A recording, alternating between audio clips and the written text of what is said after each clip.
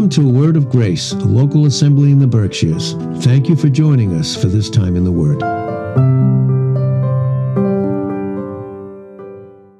Okay, this morning we're going to read from Luke the 8th chapter. Luke the 8th chapter. And in the middle of this chapter here, we see where Christ, there was this wild man, and he was in the tombs, and he was being tortured by, where it says here, that was in him in Luke 8:30, what Jesus cast out of him. When asked what his name was, they said Legion, because he was filled with all of those demons at that particular time.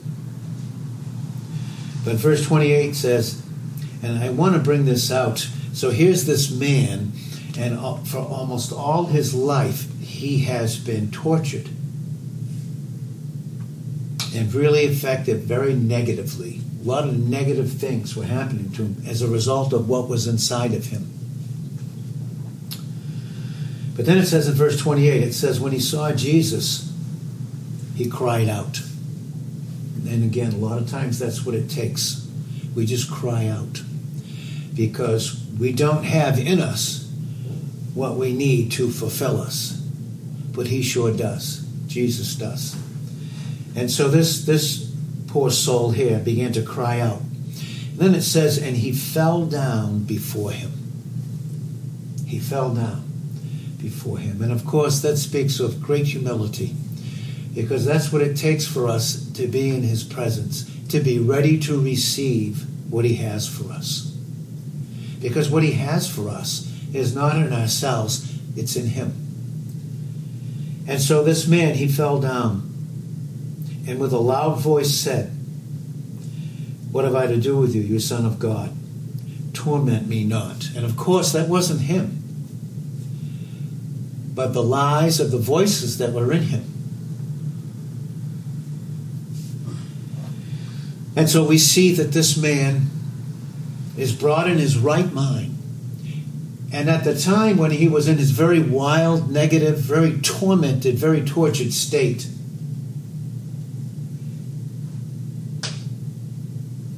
it didn't affect all of those that were around him.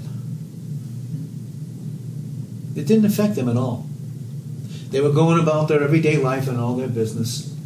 But then Jesus came, of course, and he cast them out. But what he did was he cast them out into a herd of swine. And those swine went headlong. Probably, the original says thousands of them. And these people were making a living by them. See? Their whole life was involved about themselves, but was expressed in those swine. And so when Jesus cast it out of that man, they went into the swine and went over the cliff. And instead of looking at the miracle of this man now in his right state, because Jesus did a miracle in him. And oh, by the way, he's still the same. Hebrews 13, verse 8, Jesus Christ. He's the same in our yesterdays. He's the same in our todays. And he is our same forever. So they were very upset with Jesus. How dare he change this man? All that man had to do was cry out. He couldn't do anything else. One man. Just one man. One man cried out. And Jesus heard him. Because he fell down. It means he had come to the end of himself. And he fell down in the right place. Because he fell down in the place and in front of the only one who could do something about him. Because he couldn't do it in himself. And no one had anything to do with him. They were too busy going about their own business. Can you imagine how alone and tormented he must have been until he saw Jesus? And he saw him, and he healed him. And again, into those swine they went, and over the cliff. Some think that a lot of those were stolen, or a lot of those were used for all kinds of illegal bad gain. And that's all that any of us can do outside of Jesus. I mean, there isn't anything good that will come of whatever we do if it doesn't involve Jesus in us. It doesn't. So over the cliff they went, and when they had found that out, they wanted him out. They didn't want anything to do with him. You know, the world system, still this day, the satanic world system, still doesn't want anything to do with Jesus. Doesn't? Crucified him. Wanted to kill him. But all it did was raise him to a higher glory.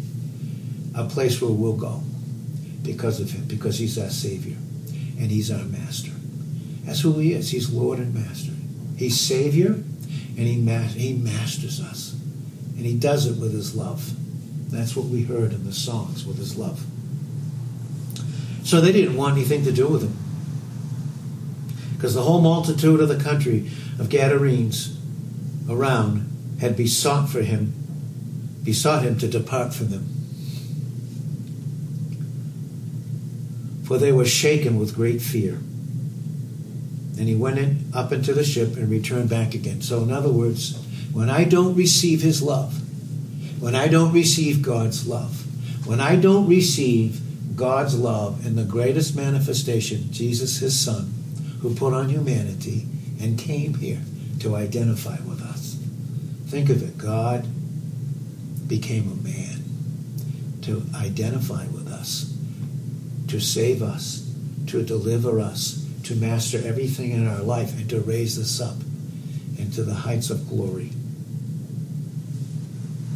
But they didn't want that because they were living in fear. And we know in 1 John 4, verse 18, that perfect love, love that's complete about us, casts out fear, because what does fear have? It has torment. And so they asked him to leave. And then it says in verse 38 of Luke 8, now the man out of whom the demons were departed besought that he might be with him. He just wanted to be with him. Oh, you're the one that you did for me when I couldn't do. And out of all those, you were after me. You know, what was I in myself? I was just a wild man, one person tormented. And all I had to do was see you because you were there for me. And you delivered me. And I want to stay with you. But Jesus sent him away saying this, return unto your house, because there's going to be many more just like you. They're going to now need me and you, and I want you to give them. And I want you to show them how great things God has done unto you, and by showing them what I've done unto you, oh, they can see it's for them too. You can make, and we can, through his love, make an invisible God visible. And he went his way. Notice what he did. Look what happens when we obey a love that wants to master us. He published throughout the whole city how great things Jesus had done unto him.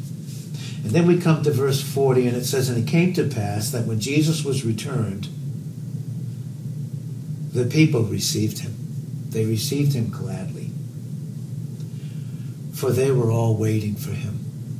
They knew that he had to come and give them what they couldn't do themselves. And so they were gladly waiting for him. It's very interesting in Isaiah 30, verse 18. It says that he is waiting to be gracious. You know, God waits to be gracious to us. In other words, he has to wait in his love that's so patient. In 1 Corinthians 13, 5 through 8, he's very, very patient in his love. But he has to wait till people, to those that he loves, comes to the end of themselves and no longer seeks in themselves what only he can give them. Because after all, that's why God sent him. Matthew 20, verse 28, and Mark 10, verse 45 says this, that he came not to be ministered unto, but to minister. And how many of us think we have to do so much when he has to show us that, listen, he said, I came not to be ministered unto, but to minister and to give my life a ransom for many. So they were all waiting for him.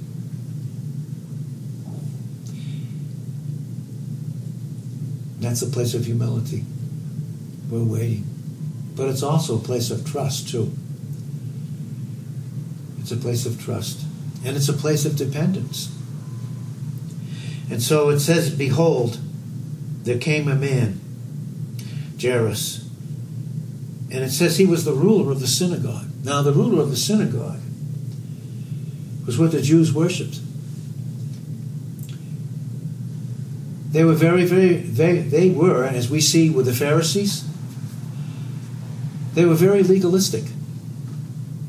Very legalistic. Their whole life was based upon do. You can do it, and if you do it, well, God will be happy.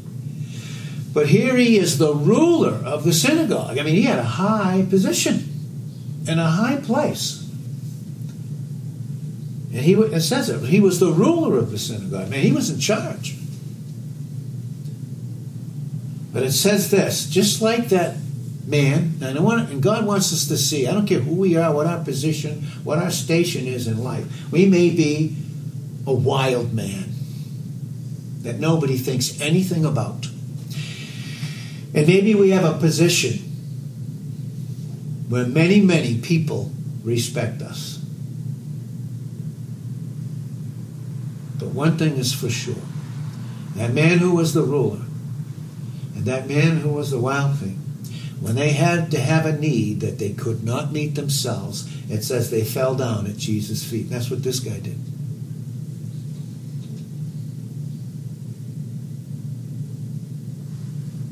He came to the end of himself. He came to the end of trusting himself. He came to the end of trying to help himself. Self-helplessness led to self-hopelessness. There's no help. And he fell down at Jesus' feet. What a place to be. He fell at his feet because Jesus' feet were going to take him where no one else could go. And that was to go to Calvary and to pay for those sins and to deliver him and to give him every single thing that he could ever desire or want or need. And that's why Paul said in Philippians 4:19, he said, my God will supply all your need. We only have one need, and it's Jesus. But he meets it in the limitless plurality of the riches that's in him.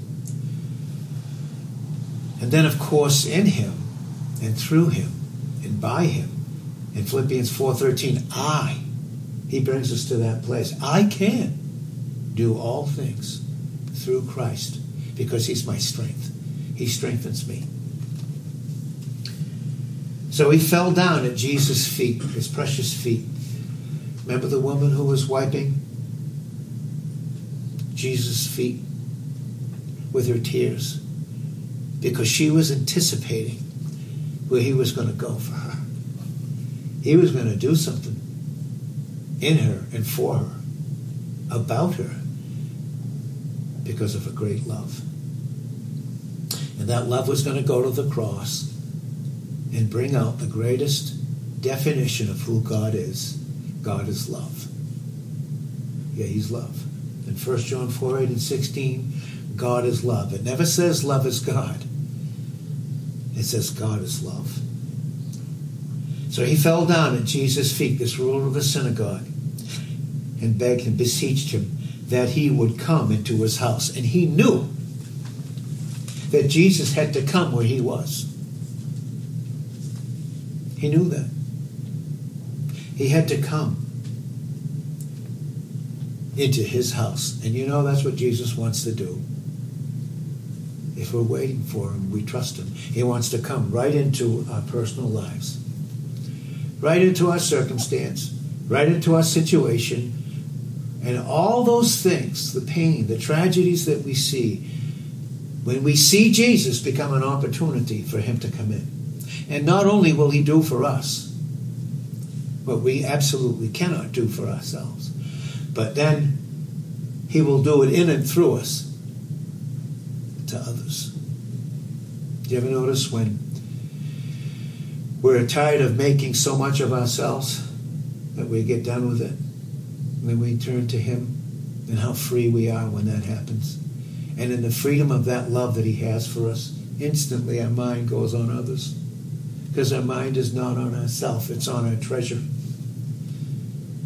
And in Matthew 6, verse 21, where your treasure is, there will your heart, your whole thinking, everything about you will be where your treasure is.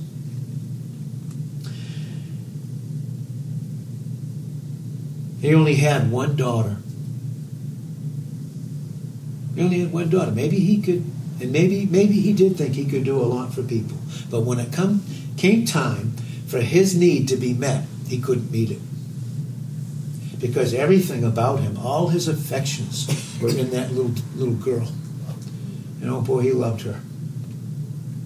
She was only 12 years of age and she lay dying. He couldn't do anything about it. But it says as he went, the people thronged him. And when you understand this in the original, it's literally, there were thousands upon him, pressing him, almost to the point of suffocation.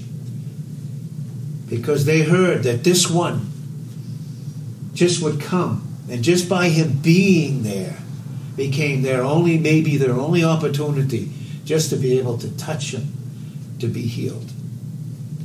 And so the people were thronging around him, took thousands, just to the point of almost crushing him. And a woman, right in the path of him, he's on the way now to heal this little girl, to do for this man what he couldn't do in himself, and obviously what that little girl couldn't do. And right across his path, a woman having an issue of blood, 12 years. 12 years. Many believe it could have even been from sexual sins. But whatever it was, whatever was the cause of it, she couldn't do anything, because look what it says. She had this issue of blood, this bleeding. She couldn't stop it. And she had spent all her living. Think of how many people, what they try to do to heal what's inside of them, and what they put themselves and what they spend to do it. She had spent all her living upon physicians. She couldn't do it herself. It brought her to go to others that they couldn't do for her what she couldn't do. They were just as helpless. They were just as helpless. And neither could be healed of any. Then it says she came behind him. She didn't even think she was worthy to face him because of the shame. And a lot of believers, those that are really his, those that aren't, but they're filled with shame about sin and things in their life. But they're so desperate that they feel like if maybe I could just come behind him and sneak in and maybe steal a touch. And literally for her to get to him, she had to be on her knees and crawling. And it says she just reached up and touched the hem of his garment. She came behind him and touched just the border of his garment. And immediately her issue of blood stopped. And a crowd is following him, crushing him. And then out of the scene, there's a little woman, and she sneaks up. And she feels that she has to come behind and just maybe steal. She's desperate. Might be her only opportunity. And she's got to take it. She's desperate. Her self-helplessness and her self-hopelessness, not only in herself but everyone else, has led her to the place where she's desperate. She came behind, touched the border of his garment. Immediately her issue of blood stopped. And then Jesus stopped and said, "Who touched me?" Thousands were crushing him. And was the pressure of the crush of the crowd the issue in his life? No. He never thought about himself. Ever. He always thought about his Father, and he always thought about those that were his and those that his heart yearned for to be his. It wasn't the press of the crowd, but one little woman, ashamed, came behind and touched him. And he said, "Who touched me?" You don't think he knew? Of course he knew. 1 John 3:20, he knows all things, especially those that are his, and especially when someone touches him. Oh, he knows who you are, and he knows who I am, when in our weakest point, we just cry out and touch him. Who touched me? And when all denied it, she was scared. But she knew something happened. When all denied, Peter, old Peter, we like to look at Peter and say, "Oh boy, what a character." Yeah, I know. And we're no different. Peter and they that were with him said, "Master, the multitude, the thousands are thronging you and pressing you to the point of suffocation. And you're asking us, who touched you?" Sometimes we think that he's so busy with thousands more. But who am I to think that he could touch me? Because we're looking at ourselves and we're not looking to him. We're still looking inside ourselves for something when we need to look at him. And that's why Hebrews 12 verse 2, the original Koine Greek, says, "Looking away from all that would distract unto Jesus."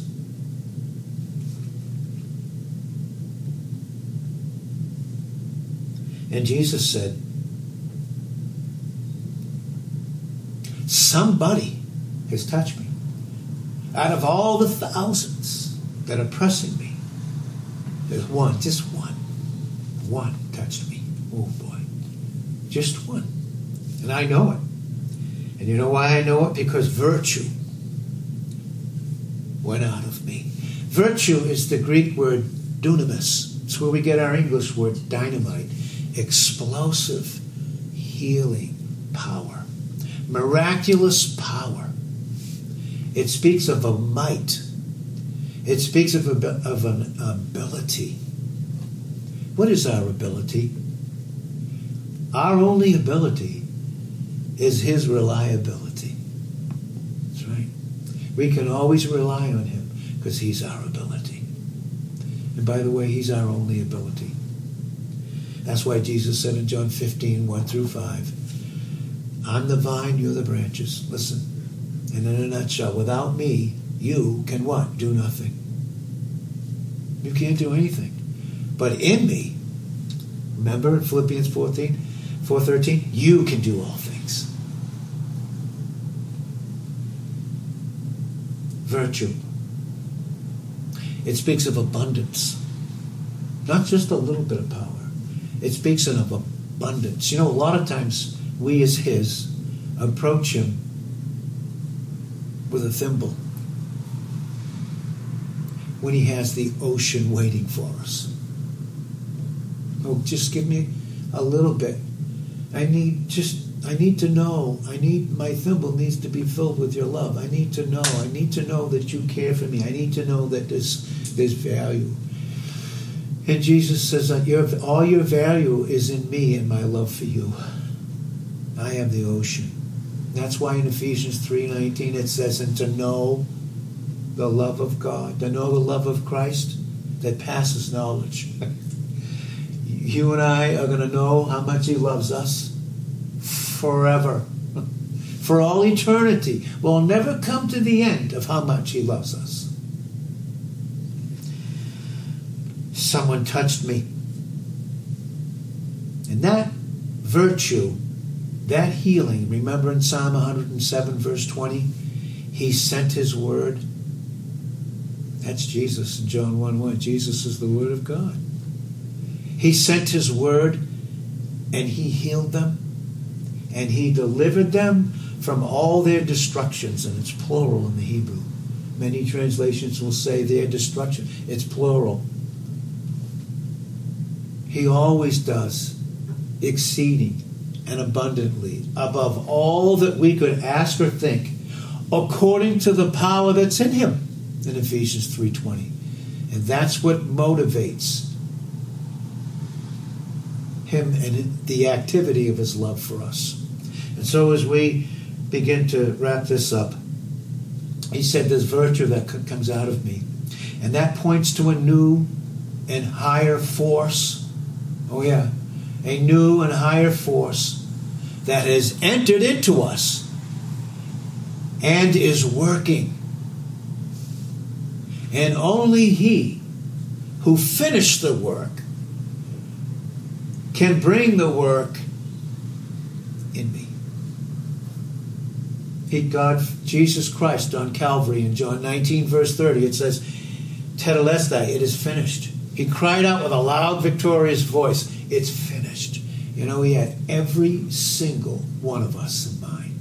You say, how is that possible? Well, because he's not just a man. He's God and man. He's God. And he's able. And he's our only ability. And so that virtue comes out and then begins to reside in a person.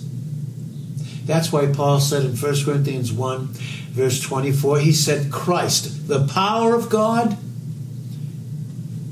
and the wisdom of God. Two things while we're in this wilderness walk on this earth before we go home to be with him. We need power, and boy, do we need wisdom. And boy, it's all in Christ. And when the woman saw that she was not hid, she came trembling and falling down before him. See what they all did? They all had to come to the end of themselves and fall down to him. That's all faith does. Faith in its weakest moment, and faith always means dependence, by the way. Faith in its weakest moments, in the most terrible situation, falls at his feet. Because to faint means, and that means to look into self, means to fall back on nothing. And so finally,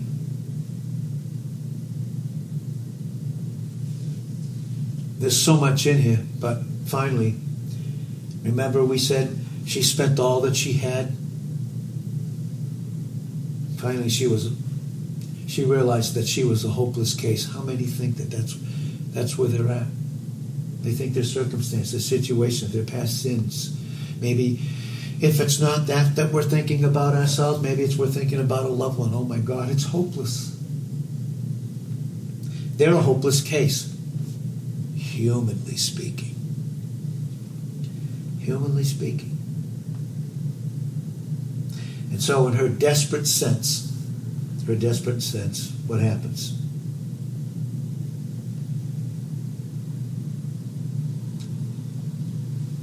She had to draw near to him because she heard he was there. And in her desperation brought her to the opportunity that God's love was affording her. To heal her. Not to reject her. Not to bring up her past sins. Not to condemn her. But to heal her. Because that's what love does. Love draws it to itself and heals. That power that she so desired resided in Christ. And when received in humility, by pure faith, by pure grace, it becomes very efficacious. Very, very efficacious. I looked up that word this morning, efficacious, in the dictionary. And this is what I want to read it to you. This is what efficacious means. Because when she reached up and touched him, virtue came out, and it was very efficacious in her. And this is what that word means. It means having or showing the desired result. Are you looking for, and am I looking for a result? Are we looking in the right place? I can't do it, God. I've tried. I can't. That's right. You can't. I know, but I'm going to keep trying. No. In Hebrews 4, 9, and 10, faith rests. Dependence rests in the only one it can rest in. And until it does, it's restless. Efficacious, having or showing the desired result or effect. It's efficacious means it's effective as a means. What other means do we have? Have we tried everything? Have we come to the end of ourselves? And have we come to the end of others and looking for them, in them, what is not in them that we need? Sometimes when we don't find it in ourselves, we look for it in others. And then when we don't get it, we're disappointed. No, it's just simply because we trusted in ourselves and trusted in others, and that's where disappointment comes from. And not trusting in Him, and not trusting a love that died for us, that loves us, that rose, has glorified us. Well, it's effective as a means. It's effective as a measure. How should we measure ourselves? Only by Him and by His love. It's effective as a remedy. Everything is in Him. So faith anticipates the healing from the only one who can touch. He's the only one that can do it. And as we close, we see the beauty of this. It wasn't a crowd's pressure that was the issue with him. I mean, he was human, perfect humanity, but he was human. And he was being suffocated. But he never thought of himself. He just simply said, someone touched me, and I know. Because healing power went from me right into him. And all it took was a touch. So, Father, we thank you for your truth. We thank you for your love. We thank you for you. Thank you, Father, for giving us Jesus Christ, your Son. Thank you, Jesus, for giving yourself to the Father so that he could give you to us. And thank you that when you rose and went to heaven, you sent down another comforter, the Holy Spirit. We have so much to be thankful for. Thank you for your yearning heart that desires to be so intimate with us because you do love us and you do care for us. We are that one in Jesus' name. Amen. Thank you for listening in. We hope you were blessed and God was glorified. Feel free to go to our website at awordofgrace.org for daily posts and teachings.